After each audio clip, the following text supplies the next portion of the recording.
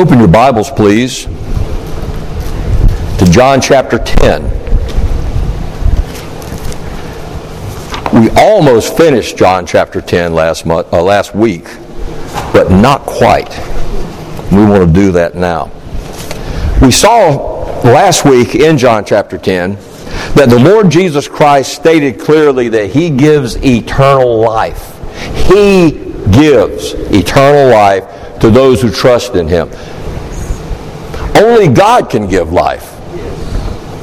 That's right. And in verse 30 He said, I and the Father are one. Now, here in the temple, Solomon's porch, for the second time, hearing this, the Jews go scrambling to pick up rocks so they can stone Him. He's in the temple. It's His house. Now, yes, I know that He said this His Father's house. But remember John 1:1? In the beginning was the Word, and the Word was God. In the beginning was the Word, and the Word was with God, and the Word was God. And He's already said earlier, I and the Father are one, reminding us this is His house, just like it's His Father's house. The Jews had built this house to worship Yahweh. And yet when Yahweh comes in the flesh into His own temple, they try to kill Him twice. Reminds us that religion that doesn't bow to the Lord Jesus Christ as God incarnate and as the only head of His church is a murderous religion. Now tonight we pick up the story in verse 39. So let's read verses 39 through 42.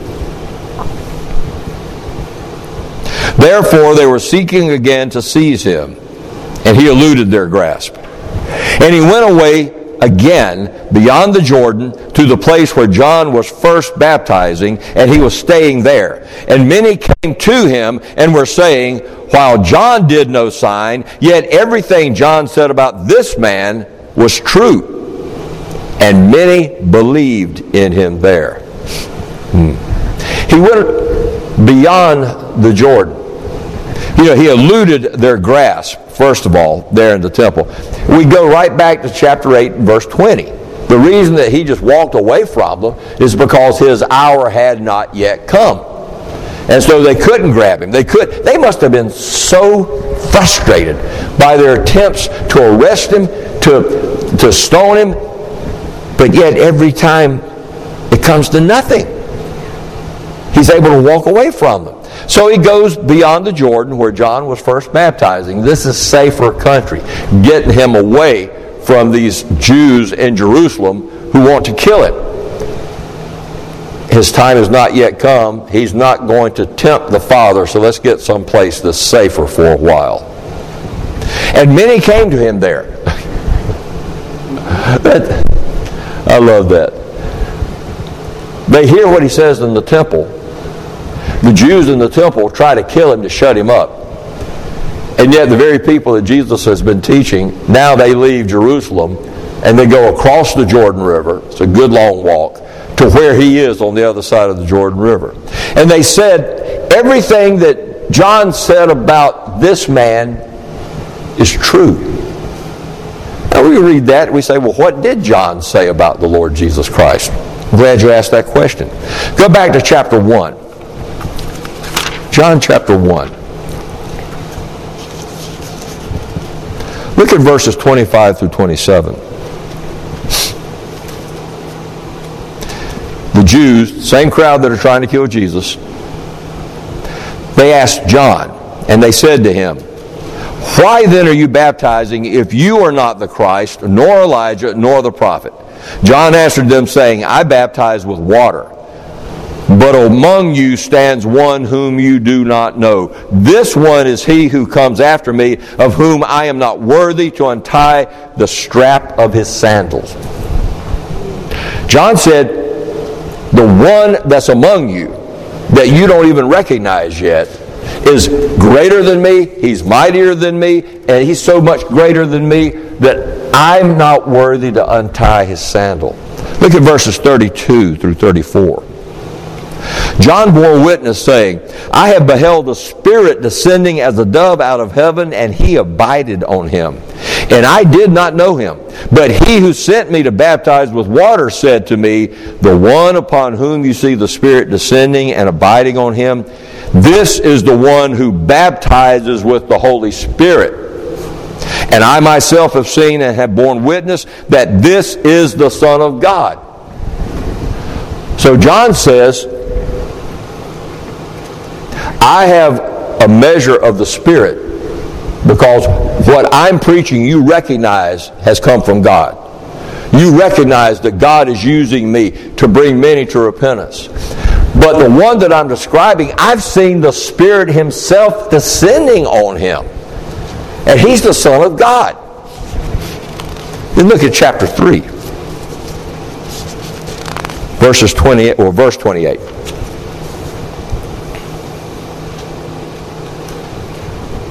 You yourselves are my witnesses that I said, I am not the Christ, but I have been sent ahead of Him. What's the implication? When I identify Him, you need to recognize that He is the Christ. Then look at verses 30 through 34. He must increase, but I must decrease. He who comes from above is above all. He who is of the earth is from the earth and speaks of the earth. He who comes from heaven, is above all. What he hath seen and heard, of that he bears witness, and no one receives his witness. He who has received his witness has set his seal to this, that God is true. For he whom God has sent speaks the word of God, for he gives the Spirit without measure. What John is saying there is, remember, I'm not worthy to untie his shoes. You think I'm something special, and I am. You think I'm a prophet, and I am. But compared to him, I'm nothing. And he must increase, I must decrease. And as a matter of fact, he has the Spirit without measure. I am blessed by God to have His Spirit come on me to preach to you, to bring you back to Him. But the Father has given His Son the Spirit without measure. He's going to do things that are going to blow your mind. And that's what's been going on. And so they say, back here in John chapter 10, everything John said about this man is true. His words are convincing as ever. John's not the Messiah, but he said this man is the Messiah. Look at the miracles he's done. John said that he must decrease and Jesus must increase. And look at the crowds that are around here. Then we notice down here that it says, many came to him and were saying, while John did no sign, yet everything John said about this man was true, and many believed in him there. While he's there, across the river, he's not taking a vacation. While he's there, across the Jordan, away from Jerusalem, he's still teaching and preaching openly like he's been doing for the last 3 years. And his words are as convincing as they've ever been. And they recognize these are the words of God. These are the words of one who has the Spirit without measure. And they're believing in him there. And maybe he's doing more miracles there. Because remember in John chapter 21, verse 25, it says, and many more things Jesus did that are not written in this book. Whatever it is, it's convincing these big crowds that he is the Messiah. And now tonight, we're going to be looking in chapter 11. While he and the 12 are across the Jordan, something is brewing, which is, like I said earlier in my prayer, one of maybe the paramount miracle that the Lord Jesus Christ performs, other than raising himself from the dead. Now, you're very familiar with this chapter. And you've read chapter 11 many times. You know all about the resurrection of Lazarus. So I'm going to take it in chunks. And tonight, I'm not going to speak much about resurrection, what resurrection is. I decided that I want to do that next week. I want to bring a message next week on what is the resurrection and what is resurrection from the dead. But tonight, I want us to see what the Lord Jesus Christ does in the face of His enemies. But more than that, there is one point to everything that I'm about to say tonight. And that one point is this. Jesus Christ, Jesus of Nazareth, the Son of Mary, the adopted son of Joseph, the Son of God, is the resurrection and the life. He doesn't just bring resurrection and life. He is the resurrection and the life. So let's begin. Let's read verses 1 through 6 together, please. Now a certain man was sick, Lazarus, from Bethany, the village of Mary and her sister Martha. And it was that Mary, or the Mary, who anointed the Lord with perfume and wiped his feet with her hair, whose brother Lazarus was sick. So the sisters sent to him, saying, Lord, behold, he whom you love is sick. But when Jesus heard this, he said, this sickness is not to end in death, but is for the glory of God, so that the Son of God may be glorified by it. Now, Jesus loved Martha and her sister and Lazarus. So when he had heard that he was sick, he then stayed 2 days in the place where he was. So we're introduced to Lazarus and Martha and Mary. Actually, we've been introduced to them before. Because remember, John assumes that those who are reading his letter have already read the synoptics. They've already read Matthew, Mark, and Luke. That's why he leaves so much out that Matthew, Mark, and Luke include. Because he doesn't need to include it in his gospel because it's already there. That he's going to focus on who is Jesus Christ. But you remember that in Luke chapter 10, we're told that Jesus and his disciples came to their house. And you remember Martha was all excited about preparing the meal, getting everything right. And Mary is sitting down at Jesus' feet. You're familiar with that story. So we already know them. And we know that they believe that Jesus is the Messiah because of what we've just read. But even more than that, by this time they've become very close friends with the Lord Jesus Christ. Look what it says in verse 5. Jesus loved Martha and her sister and Lazarus. Very close friends. And not only that, they've kept in touch. Jesus has left Jerusalem. And I need to tell you, Bethany, the town they live in, is 2 miles from Jerusalem as you're heading toward the Jordan River. Just 2 miles from Jerusalem. They've kept in touch with the Lord Jesus Christ. When he goes across the Jordan, they know where he is because they need to send a messenger to him. So that sets the background for who these folks are. And we're told there in verse 2 that this is Mary who anointed the Lord with perfume. But wait a minute.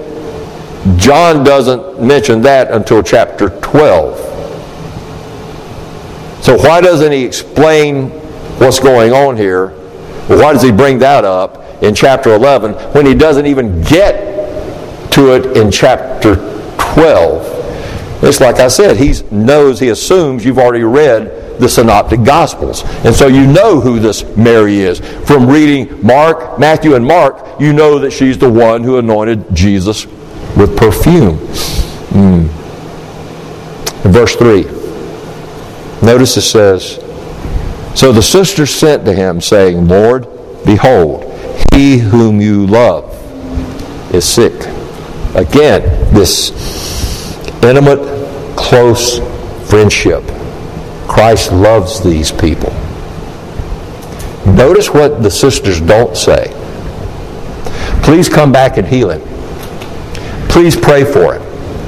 They don't say anything. They don't tell Jesus anything to do. They don't say, like the royal official back in chapter 4, whose son was sick and was dying. You remember, he was at Jesus at Capernaum in Cana, and he said, "Come down and heal my son." You've got to be there. You've got to touch him.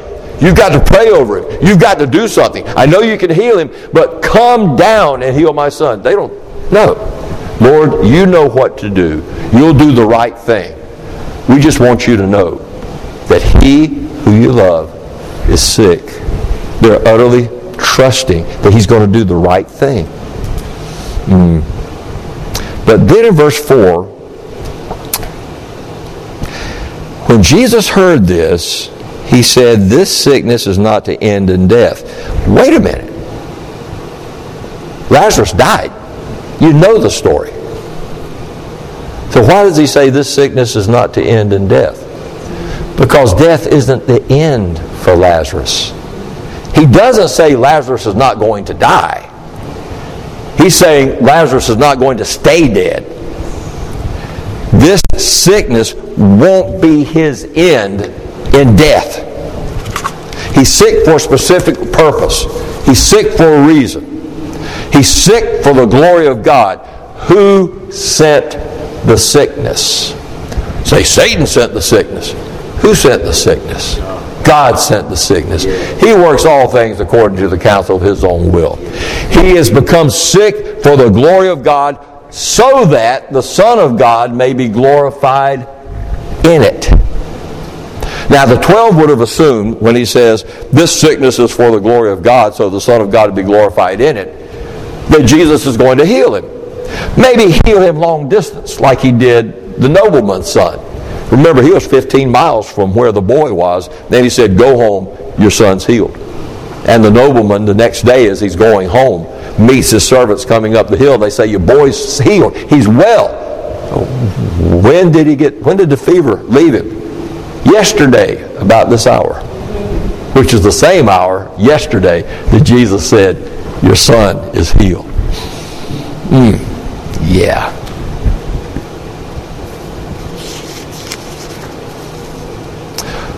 So when Jesus loved, I'm losing my place here. Verse 5. Now Jesus loved Martha and her sister and Lazarus. We'd already mentioned that. Why is that included there? So that we don't misunderstand verse 6. Verse 6 says, "So when he heard that he was sick, then he stayed 2 days in the place where he was." Jesus doesn't stay because he's indifferent.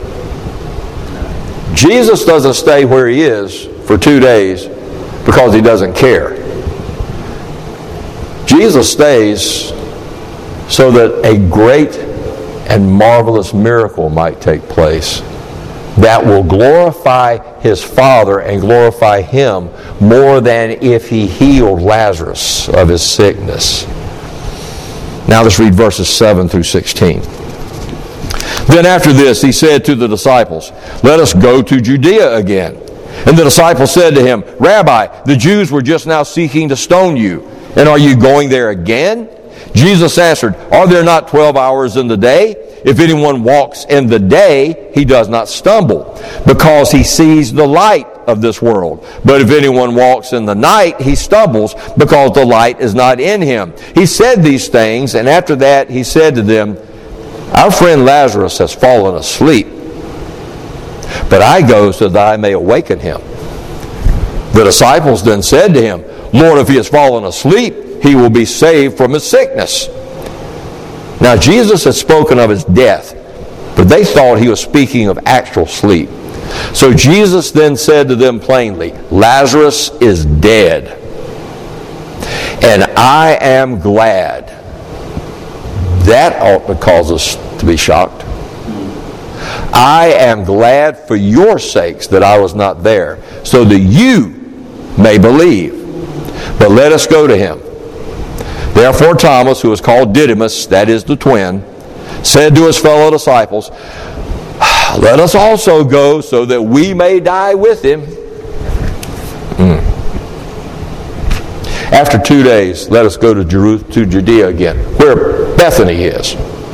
And the disciples say, Lord, that's not a good idea. That's not a good idea at all. And they kept saying that to him. Then in verses 9 through 10, Jesus says this interesting little parabolic saying. There's 12 hours in the day. In the Jewish day, there were 12 hours. They broke the day down into 12 hours from dawn until dark. And then you had 12 hours at night. So in the winter, your 12 hours were shorter than the 12 hours were during the summer, because it's just going to be 12 hours every day. And what Jesus says is, there's only 12 hours in a day. If you're going to get your work done, you have to do it while the light's out. Otherwise, you're going to stumble around. You can't work at night because you can't see at night.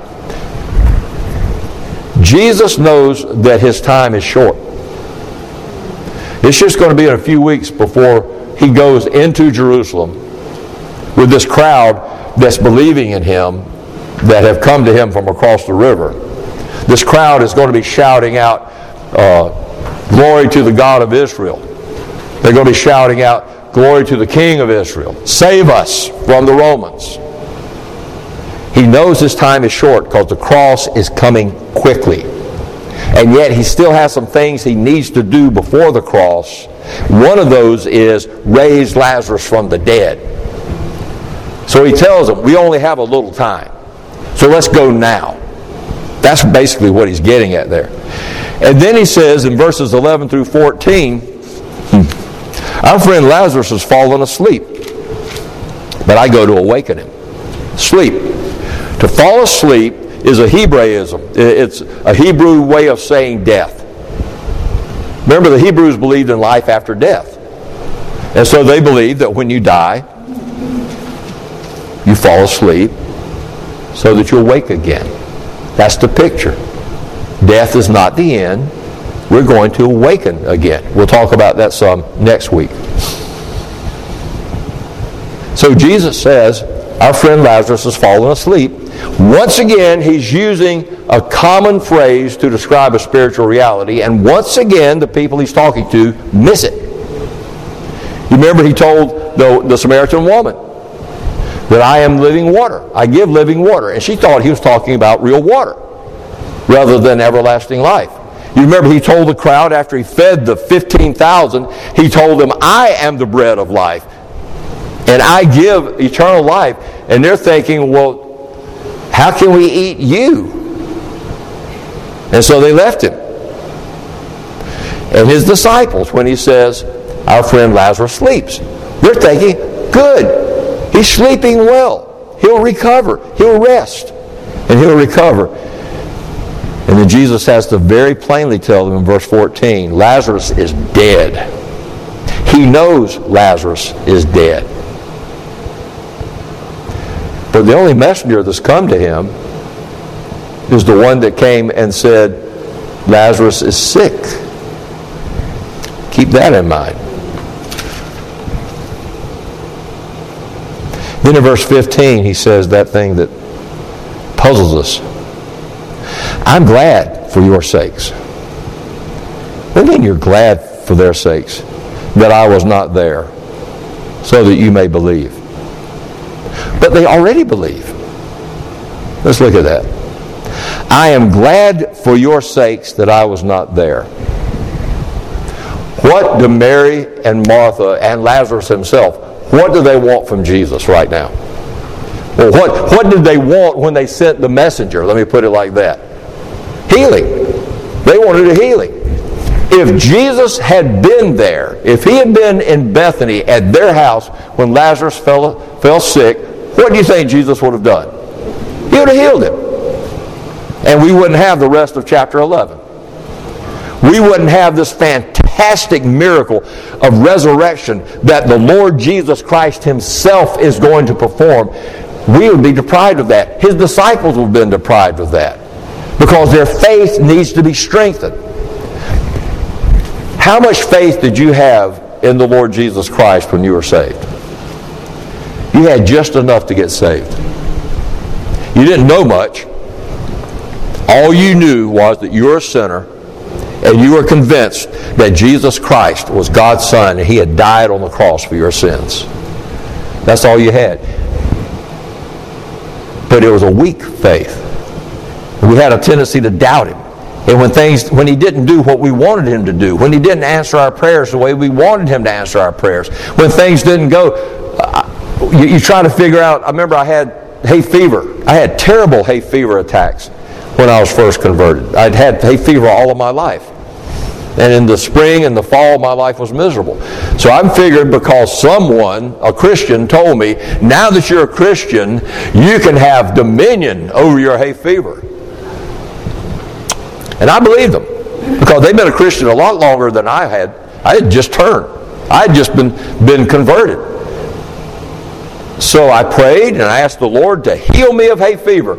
And I had a miserable hay fever season. It's because my faith was weak. I didn't understand. Listen to Bob's sermon that he preached this morning again, where he talks about faith. Faith in a God who does all things well, and a faith that submits to His will. So these disciples have faith. They believe Him. I mean, they've left everything and they're following Him, but their faith is still so immature. Their faith is still so weak. They have faith in Him as long as He's doing miracles. As long as He keeps doing miracles, they're believing Him. They trust Him. What happens to their faith when He's arrested? Zap. They're gone.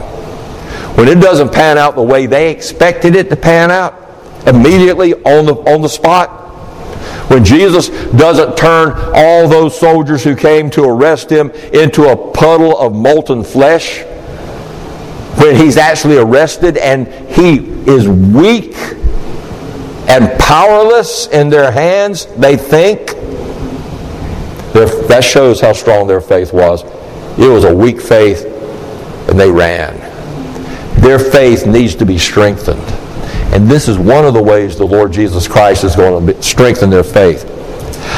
For your sakes, I'm glad I wasn't there, so that you 12 may believe. But let's go to Him. And to give Thomas some credit here in verse 16. I mean, we give him a hard time for not believing the report of Jesus' resurrection. But look at him here. He has faith. He has such a commitment to the Lord Jesus Christ as the Messiah, as the one who will justify him with God, that he says, well, let's just go with Him and die with Him. He's willing to die now, but when he gets the opportunity in Gethsemane, his faith needs to be strengthened. His faith needs to be matured. Now, read 17 through 32. The story continues. It starts developing. So when Jesus came, that is, He came to Bethany, He found that he, Lazarus, had already been in the tomb 4 days. Now, Bethany was near Jerusalem, about 15 stadia away, like I said, 2 miles. And many of the Jews had come to Martha and Mary to console them about their brother. The word Jews here is not being used in the technical sense that John normally uses Jews. He's talking now about the common run-of-the-mill Jewish people. Not the spiritual elites, not the Pharisees and the scribes and the Sadducees. But these are just Jewish people, all right? When many of the Jewish people had come to Martha and Mary to console them about their brother, Martha, therefore, when she heard that Jesus was coming, went to meet Him. But Mary was sitting in the house. Martha is now the head of the household, so you would expect her to be the one that would go meet the Lord Jesus. Martha then said to Jesus, Lord, if you had been here, my brother would not have died. But even now I know that whatever you ask from God, God will give you. Jesus said to her, your brother will rise again. Martha said to Him, I know that he will rise again in the resurrection on the last day. Jesus said to her, I am the resurrection and the life. He who believes in me will live even if he dies. And everyone who lives and believes in me will never die, ever. Do you believe this? She said to him, "Yes, Lord. I have believed that you are the Christ, the Son of God, the one who comes into the world." And when she had said this, she went away and called Mary, her sister, saying secretly, "The teacher is here and is calling for you." And when she, that's Mary, heard it, she, Mary, got up quickly and was coming to him. Now Jesus had not yet come into the village, but was still in the place where Martha met him. He's outside Bethany. Then the Jews, these common Jewish people, who were with her in the house and consoling her, when they saw that Mary rose up quickly and went out, they followed her, thinking that she was going to the tomb to cry there. Therefore, when Mary came where Jesus was, she saw him and fell at his feet, saying to him, "Lord, if you had been here, my brother would not have died." They arrive in Bethany and they find out that Lazarus had been dead 4 days. This is an important detail. How long did Jesus and the disciples stay across the river? 2 days. That means it's been 1 day for a messenger to get to them, 1 day for them to get from across the river to Bethany. When did Lazarus die? Right after the messenger left. That's an important detail. Martha goes out. She meets the Lord Jesus. Verse 21, she says, "Lord, if you had been here, my brother would not have died." That is not an accusation. She knows that Jesus couldn't have come any earlier, that her brother had died soon after they sent the messenger to go find Jesus. All she's doing is confessing, "Lord, I know you're the Christ. You're the Son of God. If you had been here, you would have healed him. If you had been here, my brother would not have died." She's just grief-stricken over her loss. Then she says, "But even now, I know that whatever you ask from God, God will give you." And we're tempted to think what she's saying is, "Lord, even now you can raise him from the dead." See, I know what you've done in the past. I know about that young man that was the son of a widow in Nain, his mother's only son. And she had nobody to take care of her. And they were taking that young man out of the village of Nain to bury him. And you stopped the procession and you touched the coffin and they stood still. And you said to the young man, "Young man, get up." And you raised him from the dead. And I know about that little girl that her daddy came to you and said, "My daughter is sick. Please come heal my daughter." And on the way to go heal his daughter, servants came to him and said, "Your daughter's died. Don't bother the teacher anymore." And Jesus said, "Don't worry, believe." And he went into the room. He threw all the mourners out because he said, "She's not dead, she's just sleeping." Sleeping, like Lazarus was sleeping. She may be dead now, but she's going to wake up real soon. She is just sleeping. And everybody mocked him and snarled at him for being so cold and insensitive. And they drove all the people out of the house. And it was just Jesus, James, Peter, and John, and Mama and Daddy went into the little girl's room. And Jesus stood over this cold corpse and said, "Talitha Kumi," which means, "Little girl, get up." And she got up. And he said something, I love this. He said, "Give her something to eat," because she was 12 years old. I mean, 12-year-olds, they're consuming food like crazy. She's hungry. She's been dead. Now she's alive. She's going to be starving. Feed her something. I know. I've heard about that. My brother's dead. You're tempted to think what she's asking for is, "Lord, raise him from the dead now." But that's not what she's hinting at. Jesus says, verse 23, "Your brother will rise again." And Martha said to him, I know that he will rise again in the resurrection on the last day. So she's not asking for him to raise Lazarus that day. Jesus said to her, I am the resurrection and the life. He who believes in me will live even if he dies. And everyone who lives and believes in me will never die, ever. Do you believe this? And she said to him, Yes, Lord, I have believed. Perfect tense. It means something that happened in the past and is still going on.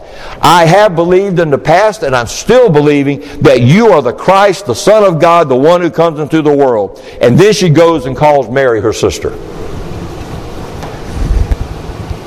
You would think that Martha would have realized that Jesus could raise her brother from the dead right then. But Jesus has made it plain, I am the resurrection. Don't you understand? The resurrection that you're anticipating to come in the future, the resurrection of the last day, I'm going to be the one who's going to be raising everyone from the dead. Don't you understand that? And if I'm going to be raising them from the dead on the last day, I can raise anyone I want to now. And I have twice. Martha, and she missed it. All she can think of is, yes, Lord, you're the one who's going to raise everybody on the last day. But it doesn't occur to her that if you can do it then, and you've done it twice already, you can do it now. I think the reason that she doesn't ask Jesus to raise her brother is down in verse 39, which we're going to get to in a minute. When she said, Lord, by this time he stinks, for he's been dead 4 days. She figures he's started decomposing and it's too far gone. Jesus, you can't do that. Now, like I said, we will look at the doctrine of the resurrection next week, so I'm not going to get into the nature of the resurrection now. And when Mary comes out, Mary says, she falls at his feet. It's typical for Mary. I think there's a particular love that Mary has for the Lord Jesus Christ. She truly adores him as the Christ, the Son of the living God. And she said to him, Lord, if you had been here, my brother would not have died. She says the same thing that Martha said, and she means it exactly the same way. Lord, if only you had been here, I know what you would have done. If you had been here when my brother got sick, you would have healed him. And I'm just grief-stricken that you missed your opportunity and my brother's dead. And then look at Jesus' response. Verses 33 through 38. When Jesus therefore saw her crying, and the Jews who came with her also crying, he was deeply moved in spirit and was troubled, stirred up. And he said, Where have you laid him? And they said to him, Lord, come and see. Jesus wept. So the Jews were saying, See how he loved him. But some of them said, Could not this man who opened the eyes of the blind have kept this man also from dying? So Jesus, again, being deeply moved within, came to the tomb. Now it was a cave, and a stone was lying against it. Jesus sees Martha crying. He sees Mary crying. And he cries. It says there that he was deeply moved in spirit and that he was troubled. It got to the pit of his guts. You've been there. You've gone to visit relatives who've just lost a loved one that you cared for. And they're weeping, and soon the tears are coming out of your eyes as well. Because you love them. And because you love them. And it grieves you so much to see them grieved. It pulls grief out of you. But there's something else here. It says he was deeply moved in spirit. He was angry. That term, deeply moved, is a word that is used to describe anger or being so stirred up that you're irritated and stern or angry. In Mark chapter 1, verse 43, Jesus heals a leper. And the Bible says he sternly warned him, don't tell anybody what happened to you. How are you going to not tell people who know you're a leper that now you're healed? But he sternly warned him. In other words, it wasn't, now don't tell anybody. It's don't you tell anybody what's happened to you. And in chapter 14 of Mark, in verse 5, in the incident where Mary is anointing the Lord Jesus, and he says that she is anointing me for my burial. We're told that all the disciples got upset with her. Why was this precious perfume wasted? It's worth 300 days worth of work. Why was it wasted? It could have been sold and the money given to the poor. It says they were scolding Mary for wasting the perfume. Scolding. They were angry. And right here, Jesus, in the pit of his being, is angry. He's angry with sin and death that it brings such grief and it brings such heartbreak to those that he loves. And then he hears for the third time now, if you'd been here, he would not have died. Look at verse 37. Could not this man who opened the eyes of the blind man have kept this man also from dying? It could be. It just could be that the Lord Jesus Christ is getting fed up with all these folks' unbelief in him as the life giver.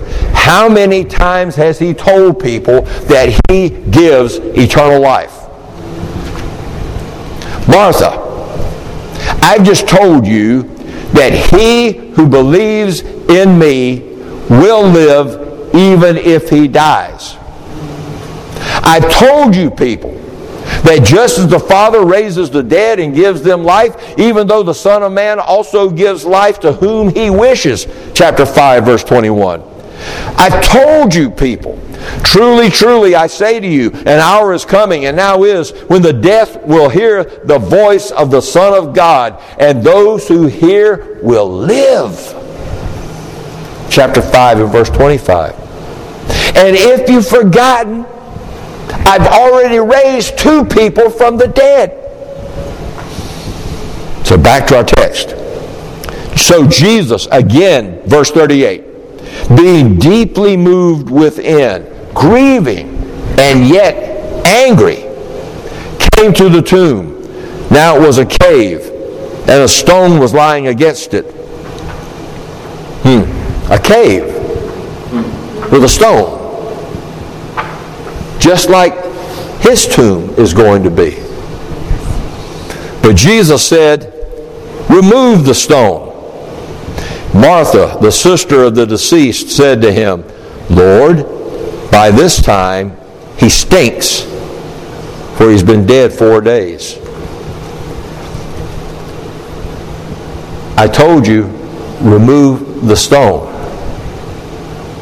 Did I not say to you that if you believe, you will see the glory of God? Martha still doesn't believe that Jesus can raise Lazarus from the dead today. So they removed the stone. That apparently convinced them. Then Jesus raised his eyes and said, here's this prayer. Father, I thank you that you have heard me, and I knew that you always hear me. But because of the crowd standing around, I said this out loud, so that they may believe that you sent me. And when he had said these things, he cried out with a loud voice, Lazarus, come forth. And the man who had died came forth, bound hand and foot with wrappings, and his face was wrapped around with a cloth. Jesus said to them, "Unbind him and let him go." Jesus is praying to the Father. And he says to the Father, "I know you hear me, but there's a greater purpose for what I'm about to do than just raising a man from the dead.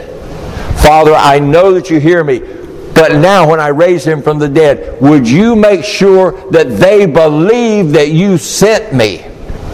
That from before the foundation of the world, I have been with you in heaven, and yet I have come down from heaven, and you sent me down to earth. That you sent me to die for these people's sins. That you have sent me as the Lamb of God, as John has said. That you and I are one.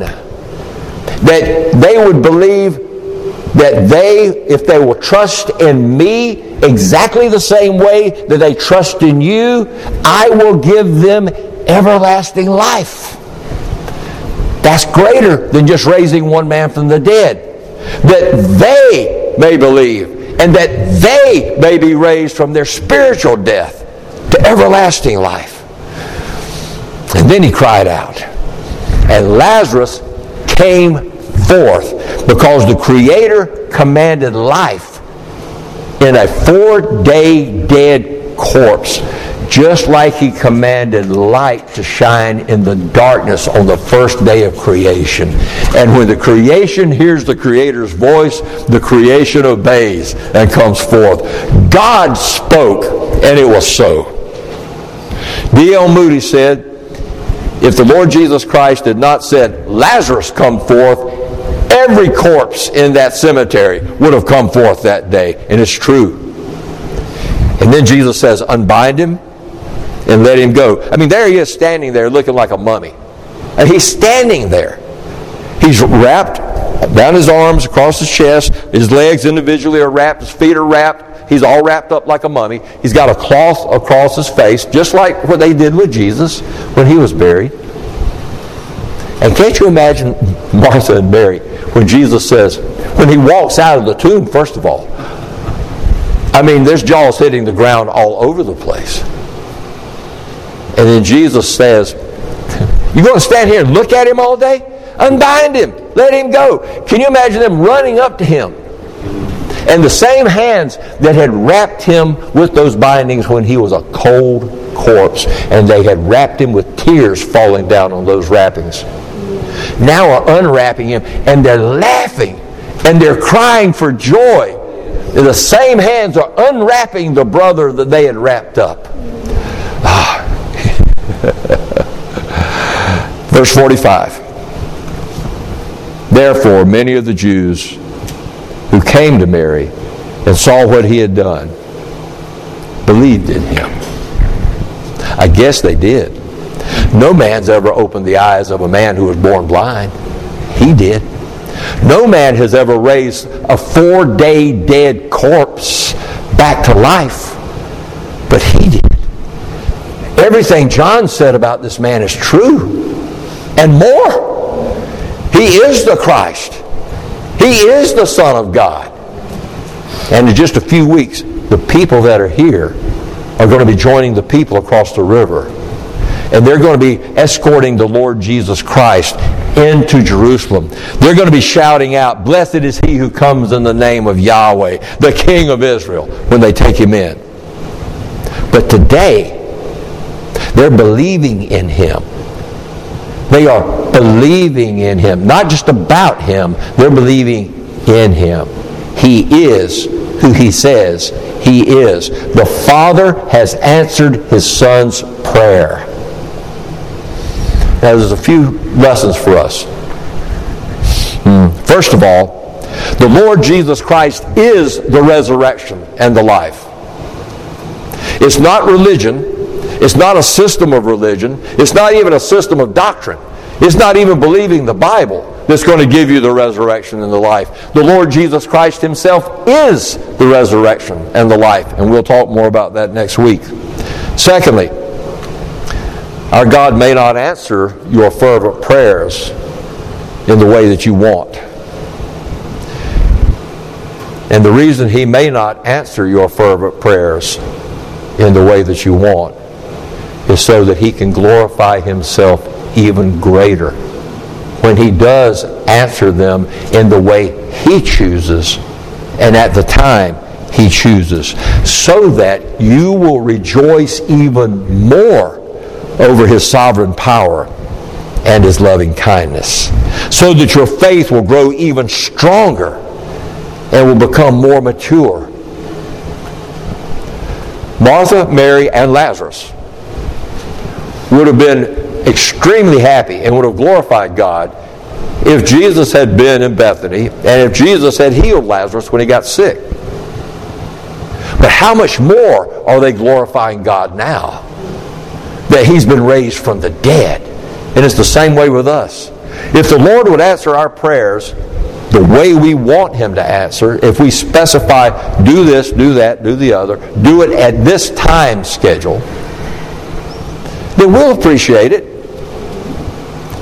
But when He says no and puts us off, and it goes for months and years, and we persist in trusting Him, He grows our faith. He grows our faith. He grows our faith. We say, You are the sovereign of the universe. My heart breaks. I want this to happen. I want him to be saved. I want her to be saved. I want their eyes to open. I want my brothers and sisters who have fallen prey to bad teaching to be set free. And they just keep going back to that same place. And they keep coming up with the same junk over and over and over again. Lord, I ask you, I beg you, glorify yourself in setting them free. Glorify yourself in saving this one. And the months and the years go by, and it just gets worse. And then, when He does it His way, and He does it in a way that we didn't expect, and He does it in His time, we will glorify Him even more because your faith has matured and grown and gotten stronger. And if you haven't settled it yet, know this, that Jesus of Nazareth, who was born in a manger as an infant, who had to have his diaper changed, who grew up, who worked in his father's shop, who worked with his dad, Jesus of Nazareth is God Almighty, come to earth. He is the eternal God, become a mortal man for a season in order to pay with His own life the sin debt that we owe, that He might justly raise us up from the dead, that He might cleanse us, that He might prepare us and make us fit to be adopted as the children of God, to live with Him forever in a resurrection body. And we'll get to that next week. Pray with me, please. Oh, Lord, there's so much more here. And yet, we can only endure so much at a time. Praise your holy name, that you proved you are the resurrection. You are the life by raising these three from the dead, even one who was, we would expect to have been decomposing by that time.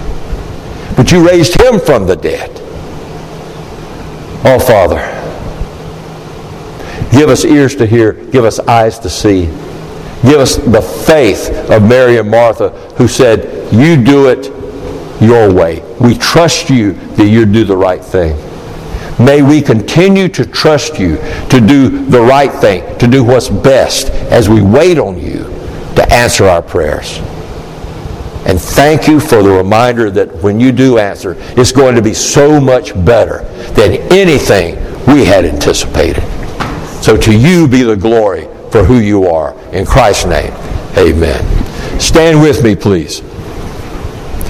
Praise God from whom all blessings flow. Praise Him, all creatures here below. Praise Him above, ye heavenly hosts. Praise Father, Son, and Holy Ghost. Amen. And we are dismissed.